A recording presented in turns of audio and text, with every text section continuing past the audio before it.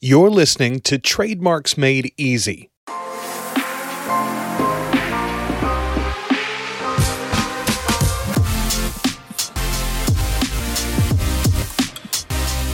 Trademarks Made Easy is the podcast focused on helping brand owners in the e-commerce space. With your host, Susie Hickson, the private label lawyer. But don't worry, you won't find too much legalese here.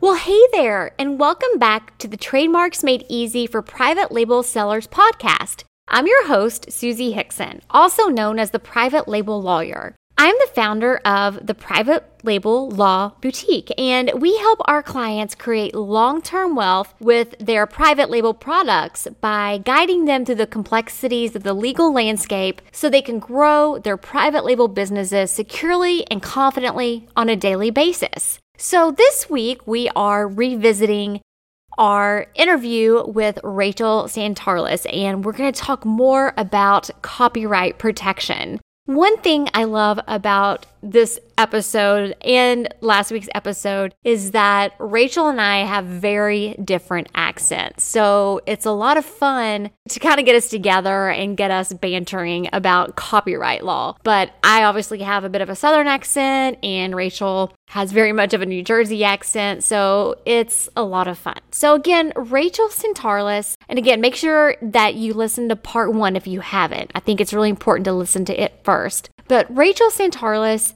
is the founder and managing partner of Santarlis Law. And she's very big on making sure that her clients really stick to what they do best. And that's running their businesses and developing their own products and services that will really just rock in the marketplace.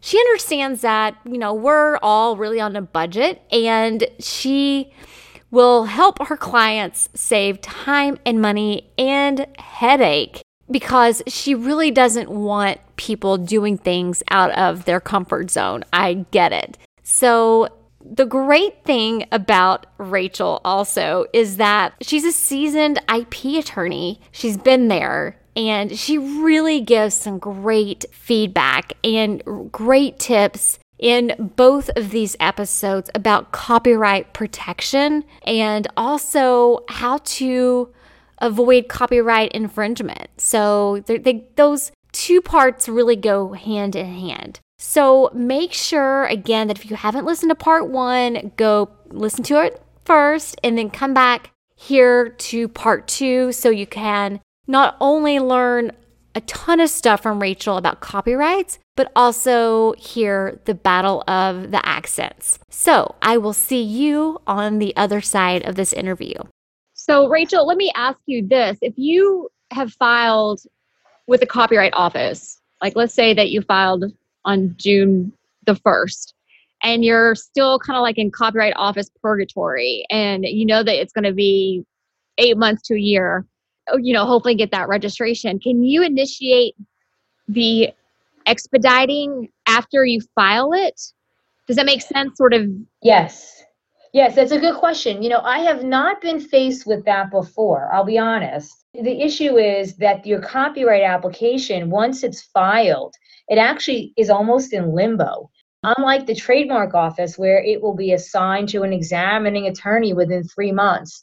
The Copyright Office doesn't do that. And so you might get a phone call if there's an issue with your application from what's called a Copyright Office specialist, and they will interact with the correspondent of record by email. And then once you get their email, you can phone them. But I imagine that if the application's been filed, that there is the opportunity to get in touch with a particular representative to expedite it, even though it's not necessarily assigned to an examining attorney or a specialist right away.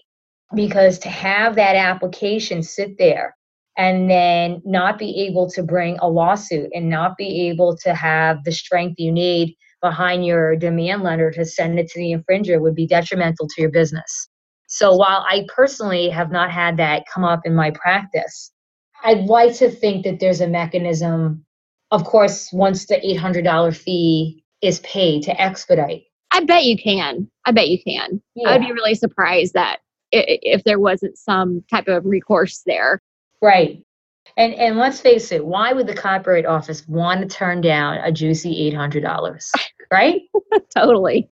I mean, not much going on there behind the scenes for the extra $800. So I think that would be the most exciting place to work. What are you talking about? Oh my gosh. Yeah, right. It would be interesting. Although it's funny because if the work is registered, it goes right through and you don't hear from anybody at the Copyright Office. You just get your certificate of registration. So unless there's a problem with, what you've claimed and certain claims of authorship that you've made in the application and the examiner has a question or needs you to amend in some way, like I said, it's in limbo. There's no way to go on to the Copyright Office's website to trace your application. They're only the Copyright Office only maintains an online registry of registered works. That is the fundamental difference between the Copyright Office's website and the U.S. Patent and Trademark Office's website. And it's not easy to search either. No, it's not. It's limited to very arcane search terms and methods. It's the title of the work, the author of the work, and perhaps the registration number. It's very clunky.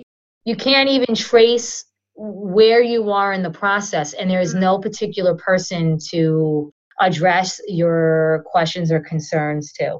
I wonder if that will ever be improved. I mean, I feel like the USPTO is definitely taking proactive steps to improve certain processes. And, we've talked about these, like, for example, the requirement to have a U.S. licensed attorney if you're a foreign-based applicant. I mean, that's obviously a pretty marked improvement. I'm just curious if, kind of where the Copyright Office website and processes stand on improvement. I don't do a ton of copyright work, but what little I've been looking at the copyright.gov website, it doesn't seem to be a lot different in terms of sort of their back end with respect to filing copyright. The front end seems to be almost like an overwhelming wealth of information. So I don't know. It'd be interesting to see what type of improvements they plan, if any. From what I understand, and from what I've seen, the improvement came when they established an online filing system, which I want to say is at least 5 to 8 years old now. But before then, it was still paper filings. In fact, a lot of their other transactions must take place by paper, like recordations, change of name, change of ownership, and the like, which is very, very behind the times, if you will. The Trademark Office is much more aggressive and more concerned with user compatibility and effectiveness and productivity, I feel. The Copyright Office, like I said, what would be so helpful is when you file an application, what specimen the copyright applicant is submitting, because you can't even see that right now when you search for a registration for the copyright. While it's helpful to know what the title is and the protections and the authorship that you're claiming rights to is, you don't know what the submission is. So all you see is brochure for product X or website pages. And that's whatever the title the owner wants to give it. But you don't know what really is behind the protection, the submission. And when you have a copyright, that's probably the most important thing, is the article that you're protecting. If it's about jewelry, diamond encrusted ring, and that's how it's described. Well, what is it? What kind of diamond encrusted ring? What are the attributes of the ring? So these are all the things that would be so incredibly helpful when you are the receiving end of a demand letter. And you say, there's a registration for the diamond encrusted ring. Well, how can I compare my ring to the the copyright owner's ring, if I don't even know what the darn thing looks like and what's protected by the copyright registration? So I don't know why they don't change that, but that would be really helpful to have. Massively beneficial, right? A docket, if you will, the way that the USPTO has a docket for their trademark. Could you imagine, Rachel, the amount of paperwork that must be at the Copyright Office. I'm curious as to, I think it would be really interesting, and maybe this is kind of the geek in me, but I think it'd be interesting to go to the Copyright Office and just see this wealth of, I mean, it's the Library of Congress, right? So, I mean, obviously there's going to be a lot of material. Could you physically search there if you wanted to? Do you know? You can physically search there. Of course, if you want to make copies or utilize the help of a copyright specialist, you are paying fees to that branch to utilize their services. But Susie, you might have struck upon something important in that, and that is maybe our law firm retreat needs to be down there. And perhaps sit at a hearing at the TTAB or go visit the Copyright Office and see what it really means to physically search the specimens. Because I'll tell you, while we don't live anywhere near to Washington, D.C., you have to retain the help of a copyright specialist if you want to see copies of that, what was filed with the copyright application, unlike a trademark application. Yeah. Perhaps maybe this could be where we need to go. Okay, here's what I'm thinking, Rachel. I'm thinking for our retreat, we need some beach action or something like that. Because I know I can't get you on the ski slopes yet, but I'm going to work on that. But I'm thinking that a trip to the Library of Congress would be really cool. Maybe when your youngsters get just a little bit older. And, I think my niece and nephew, the 13 and 12-year-old ones, I think that would be very educational for them. And I've been dying to get a trip to DC for them, period. Now, your little ones might need to get a little bit older before they would be able to get anything out of that, really, I would think. But I think that would be super interesting. Now, I don't know about for our, quote unquote, girls retreat. Yes, I know. I might need a break away from the intellectual property for a few days. We could make a pit stop at Ocean City, Maryland. Okay, Their we can do beaches that. are fine. And then hit this on the way down. Okay, I can maybe do that. We can maybe work a little bit of it into it, because I do think it's interesting, and I've never been to the Library of Congress.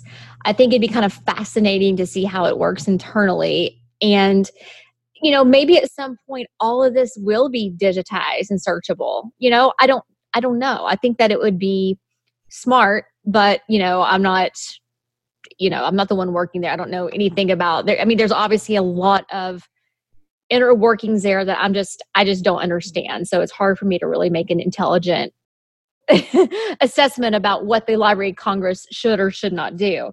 I know that it's kind of a scary thing for people when they think about going down that route of, should I file for copyright registration, right? Because they're thinking, well, I'm probably going to need an attorney, and they should. I mean, I've been to the Copyright Office website. It's clunky. And like you said, you can make it seems easy. It seems like you're just filling out paperwork. But at the end of the day, small mistakes can mean big consequences. So people are doing this kind of cost-benefit analysis, and they're thinking, how will this ultimate registration impact me? Are there, obviously you do have recourse once you have that registration in hand. It's very strong if you need to send demand letters. But what about monetization of their copyright? Is there anything people can do, copyright owners can do, to utilize that, maybe their product photography or just their photography in general, to have sort of maybe another source of income? And if that is in terms of licensing, how does that look? What are some things that people should think about as copyright owners? Right. Well, one way to monetize would be to obviously license. Case in point, you have the iStock photo companies, and there's a lot of them out there. iStock Photo happens to be one where a lot of companies will go to the database of photographs, and there are millions in all kinds of genres and depictions of all kinds of things to illustrate your point and to make your website look great. Those stock photo companies are doing that. They're monetizing a series of photographs and getting royalties in the thousands, probably, just so that you can illustrate your point with on a website or in your brochures. So licensing is good.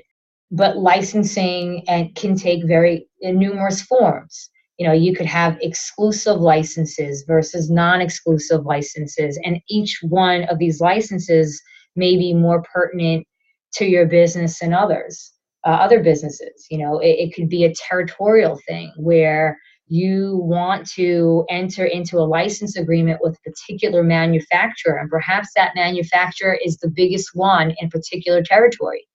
And so they stand to give you the most revenue. And so you go with them and only them, and you make it exclusive. License agreements are very important to have because, as we said before, there may be a situation where you want to reserve certain rights to yourself to use a copyrighted work in some manner. So just putting it back again in the case of the author of a book. If you're the author of a book, perhaps you want to retain the right to publish that book in only paperback and audiobook fashion, but then that there's a publisher that can really do a great job in translating that book and publishing the book to a particular foreign market that you can't do. And so you grant them the right to do that. And there's terms that are outlined in each of these agreements. So that's just one way that you can monetize your copyright. Obviously, there are third parties that owners that make a habit of almost trolling the internet and trolling others and sending them demand letters and saying, hey, you're using my copyrighted work and you owe me royalties, and we can avoid an infringement lawsuit right now and save us all time and money. Just pay me this lump sum. It's come up with some of these songs. Same thing with iStock photos. There's organizations that have just a whole stock of music, whether it be music you're playing in your elevator for your business or in your conference rooms. And they do the same thing. Hey, you've been streaming music without a license. Pay me now the lump sum of XYZ, or I'll see you in court. So, Rachel, how do we know if we're on the receiving end of one of those? Not saying I have ever been one. Right. But I know someone who has been, who owned a gym. It was a small gym. But if we are on the receiving end of one of those, how can we make sure that those claims are legitimate and that we aren't just the subject, or we're not just the recipient of some type of troll, right? How do we know? Right. I think what you have to do is, again, being fully aware. If you have moved into a new space and you're leasing a new space for your gym, oftentimes as the business owner, you're wearing numerous hats. Right. You're not necessarily the expert in the construction / setup of the business. You're relying on others. And it could be that somebody says, you know what? I'm working for another business. They use this channel. It's a real motivator for the gym members. They love this type of music. Let's just get it streaming. Yeah, let's get it streaming because we're launching. We have a grand opening Friday at 7 a.m. And guess what? It's Thursday at 6 p.m. So let's just get anything streaming. Lo and behold, as you continue going about and business is booming, you forget all about the fact that perhaps that person might have had a single use. Maybe they just, just do it for that one class, 7 o'clock in the morning. And next thing you know, a year later, you get that letter that you've never obtained a license to stream. So, it happens when you're a business owner wearing multiple hats, a particularly small business owner who's looking to cut costs and not have every assistant in the world do every little task for them, that these things can fall by the wayside. And again, it's very hard in those cases to prove a fair use defense or I didn't know.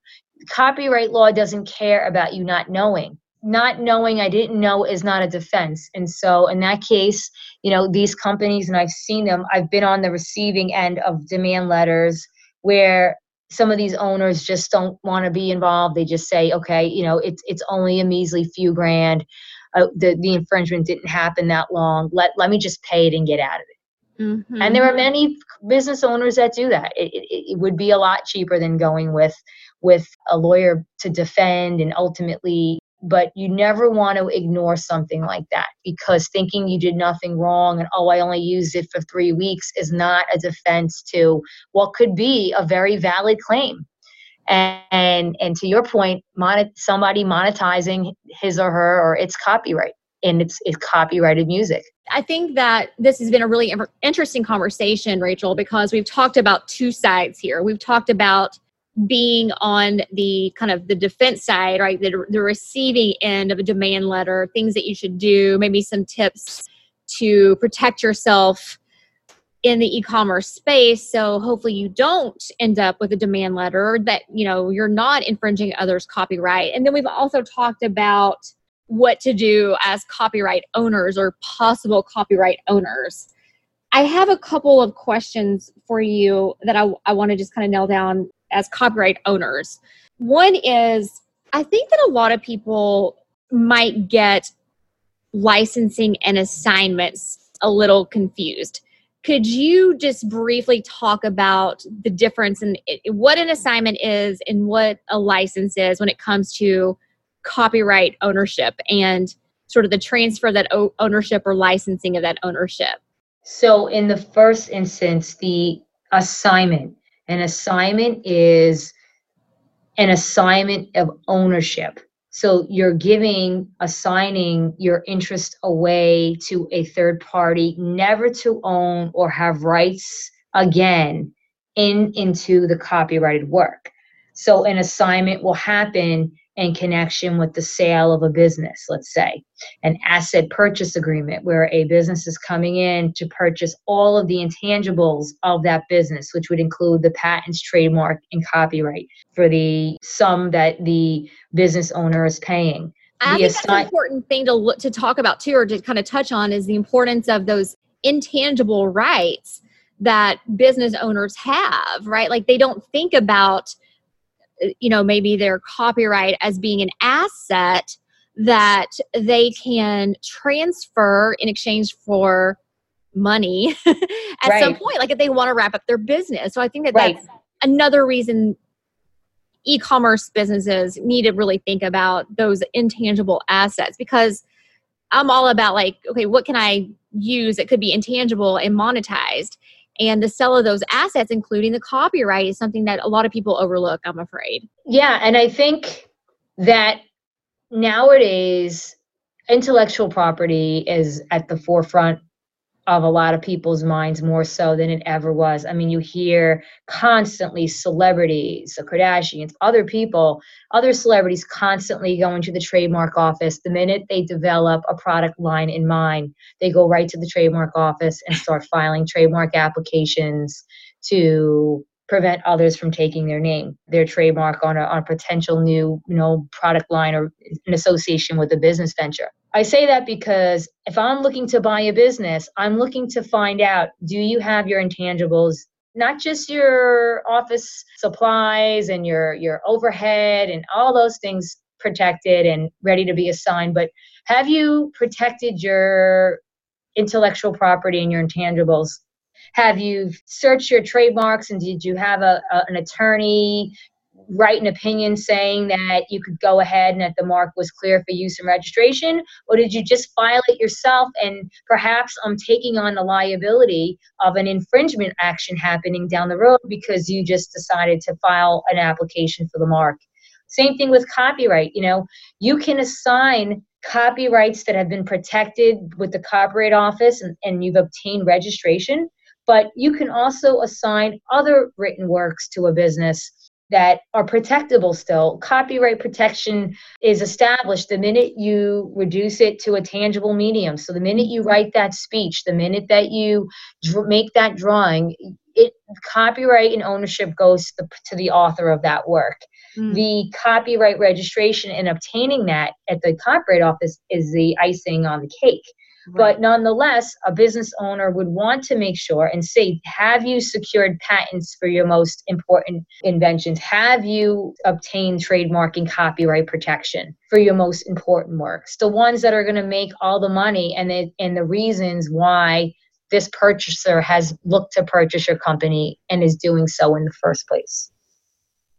Yeah, I think a lot of people overlook that, Rachel, that just getting these registrations in place, obviously there are benefits in terms of enforcement, but if there ever is a sale of the business, then having these assets in place and registered is so important. It's vital.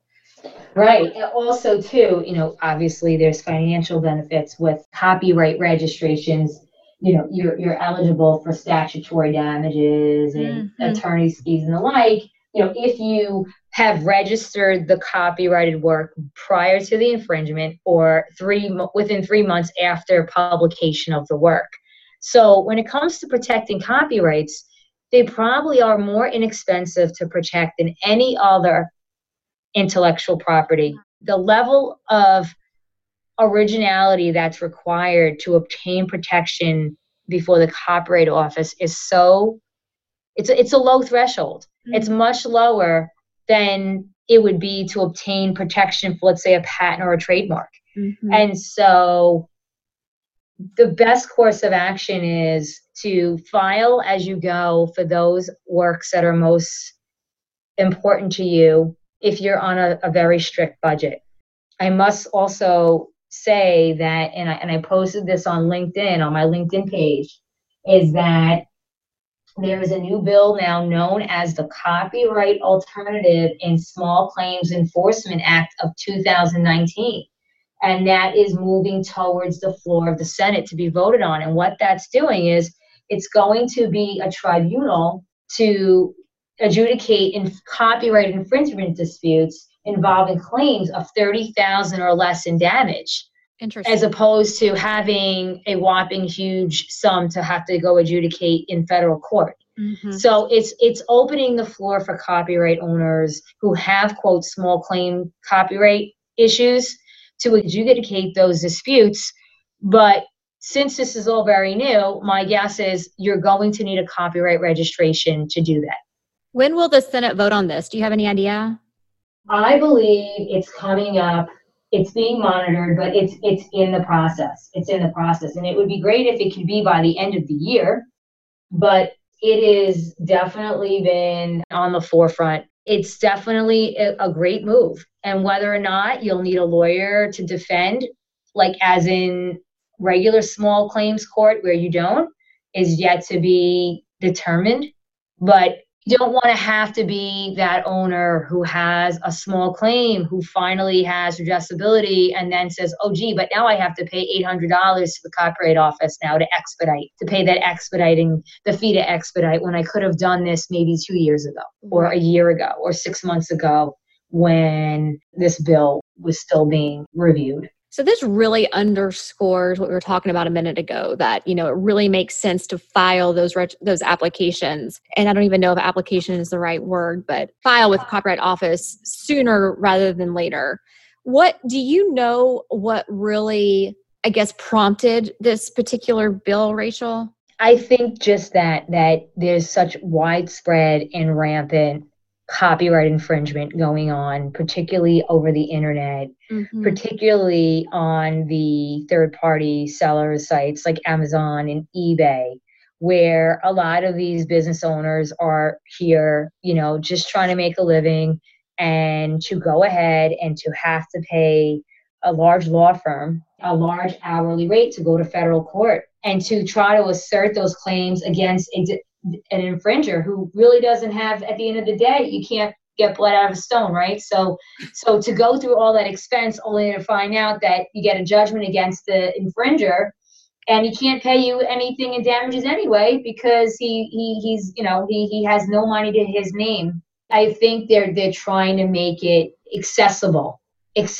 to a small business owner who has limited funds but has valid claims and wants to protect their product designs or whatever it is. It's their livelihood here, and it's giving them a means of recourse, whereas till now it's been somewhat untouchable unless you have deep pockets to assert claims in your demand letter with a big firm or go to court and go through that large expense. I haven't read this bill, and as long as the House hasn't slipped in anything too crazy, I can get fully behind this. So we'll see what the Senate does. It's going to be really interesting. Rachel, it has bipartisan support, and right there has been the challenge in our political community thus far. So right there, having widespread bipartisan support is probably 3/4 of the battle. Well, that's a pretty big deal because we just don't see that very much these days. So, No, not at but I all. think pretty much everyone wants to support small business owners, right? Correct. And I think that that's really important because obviously that is the foundation of our country is entrepreneurialism and small businesses. And if I don't want to say like really leveling the playing field because I don't really like that so much, but being able to help these people actually enforce the rights that they own is just absolutely critical. If I'm a copyright owner, Rachel, do you have any just final tips or suggestions in terms of monitoring my rights? Is there any good, I mean, obviously, let's say that I own product photography, a copyright in product photography. I might come across my competitor on Amazon who has lifted my images. And I know that once I have my registration in place, Amazon's fairly responsive to removal of those infringing images. However, a lot of times our images, our copyrighted works are being infringed elsewhere. Are there any good platforms to help people, kind of be on top of that? Like, I don't want to encourage being a troll, obviously, but you do want to proactively enforce your rights. What about monitoring copyrights? That seems like something really, really challenging to me. Yeah, and I think that it is because there are so many different services out there and options, and you could spend a lot of money to have third parties trolling the internet. But that is one way that you can utilize third party monitoring services. Another way is registering your copyrights with the U.S. Customs and Border Protection Program. Oh, right. Yeah. Yeah, where CBP not only trademarks, but it applies to copyrights. They'll seize and detain, imported goods that violate your copyrighted works. Of course, you'd have to have, again, going back to registration and getting your most important works registered. That's something that once you file with the CBP, that they're kind of like your watchdogs behind the scenes. You can get an email randomly one day from an officer saying, we just opened these containers at, Port of Entry in Newark, New Jersey, and this is what we found. This shipper is not an authorized licensee as per the paperwork you submitted to us, and that's why we're detaining this container of this shipment. Please look at this and let us know if they're infringing goods. And so that's another thing that actually simple recordation, you have the CBP officers at the port doing their routine checks. So that's one other thing. I'd like to say that having worked in-house, that there's nothing wrong with having your team, a team that works under you, next to you, especially your social media team. Hey, why don't you check our competitors on a weekly basis? Right. Again, another great project for a summer intern. Getting them to learn your business and learn what your competitors are doing. How do we stay on top of them, better than them? They came out with this, let's come out with that. But at the same time, cross-checking them, particularly if you're, really toe-to-toe with a competitor in the field. And the field is small and is only a few of you putting out the same product. Chances are there's only a few ways you can explain it and or describe it. And if you have the right literature, chances are maybe a competitor has now dipped into your website literature and has said, I'm going to kind of steal these, catchphrases and let me see how close I can come. They'll never find me. So having the personnel kind of work for you and embed it into maybe their weekly tasks. So at times I've been, given the task of, hey, let's just go through eBay and see if they're selling, infringing product XYZ is really helpful. It's really helpful. And it's probably one of those things where you kind of need to pick your battles too. Right, of course. Especially when you work for like a larger in-house brand. And before we get off of here, Rachel, I know that our time is coming to an end, but I would love to know just a little bit about your, just if you have any kind of experiences from the clothing company and entertainment brands that you worked with. You'd mentioned the in-house work that you did, because I think it's really interesting. And I think that people would really kind of enjoy knowing which companies that you work for. So do you want to speak about that for just a minute or two, and then I'll permit you to go on about your life today and not look at copyrights or discuss copyrights? Oh, sure. Sure. No, I had the pleasure and the great honor of working with some very talented professionals in the intellectual property groups at Tommy Hilfiger and at World Wrestling Entertainment, WWE. Yeah, one was in New York City and one was in Stamford, Connecticut. There's lots of, both industries are a hotbed for all types of wonderful and far out intellectual property issues, but mainly the pirating and particularly the knockoff of sneakers and other apparel overseas. And so it really was an invaluable experience to That's have. really cool. Yeah. And I'll tell you that with WWE and with Tommy, the customs recordations were huge. Sure. Were so helpful, particularly coming in from China, as you could imagine. I will say that as it relates to China, one potential avenue could be to protect your works over there if it's really getting bad and you're finding that Amazon and eBay just can't do much about it. And you can't do much about it here in the States with a distributor or a seller or an infringer in China. So working with a trusted group of Chinese attorneys, intellectual property attorneys could be the way to go. And based upon the exchange rate, the Chinese attorneys' costs at times is not so bad. Right. So that's another option to think about. And that's, I mean, honestly, where a lot of people in this space in e-commerce right now, that they're seeing so much of the infringement problems originating from is in China. So if that's something that is feasible for them, I think it's definitely something to consider. Now, I could ask you like another 1,000 questions probably about copyrights in China and registrations and, possibly recordation there with their customs. But I am not going to take any more of your time today, Rachel. This has been a fascinating conversation, and I mean, about as fascinating as copyright protection can be, right? And I think that there's been so many really good takeaways from this, but my two biggest ones, attribution is not permission. And I think that's something that people really need to think about. And I didn't know is not a defense. Right. Yeah. And registration is a key sooner rather than later. Yes. And that's another, I think, big takeaway from here. Right. So, Rachel, I want to thank you so much for speaking with me today. I think that you've provided so much valuable content. And I was wondering if you would just let everyone know the best place they could find you if they're interested in learning more or seeking help in this space. Sure. My pleasure, Susie. And this has been a wonderful experience. And again, thank you for inviting me to talk to your audience. You can visit me at my website, sandharleslaw.com. I also maintain a LinkedIn page and a Facebook page for Sand Harless Law. So I am happy to, if you have any questions, you can send me an email at rachel@sandharleslaw.com. And I would be happy to entertain any additional questions your audience might have. That's awesome, Rachel. And what I'll do is I'll link your website, Facebook page, and LinkedIn in the show notes, as well as the Copyright Office website, so people can go there and realize how crazy it is. Yes. Sounds wonderful.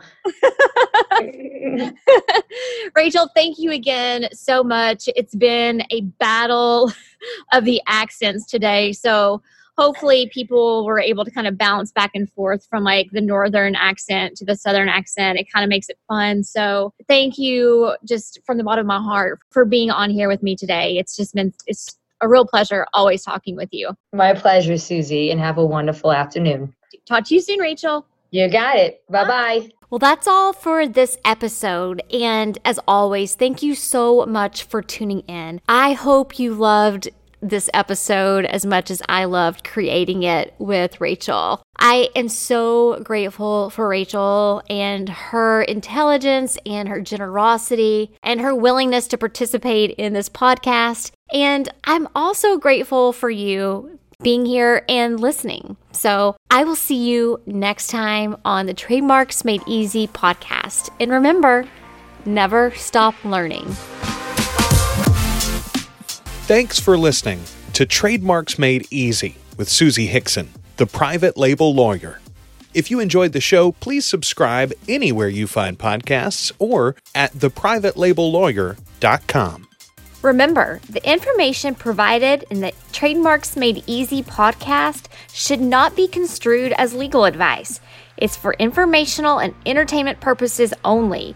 It should not be considered a substitute for legal advice. Also, I'm not your attorney. You should engage with an attorney to discuss your specific legal issues. And finally, while I have taken precautions to ensure that the content of my podcast is current and accurate, errors can occur, and thankfully, like us, the laws are ever evolving.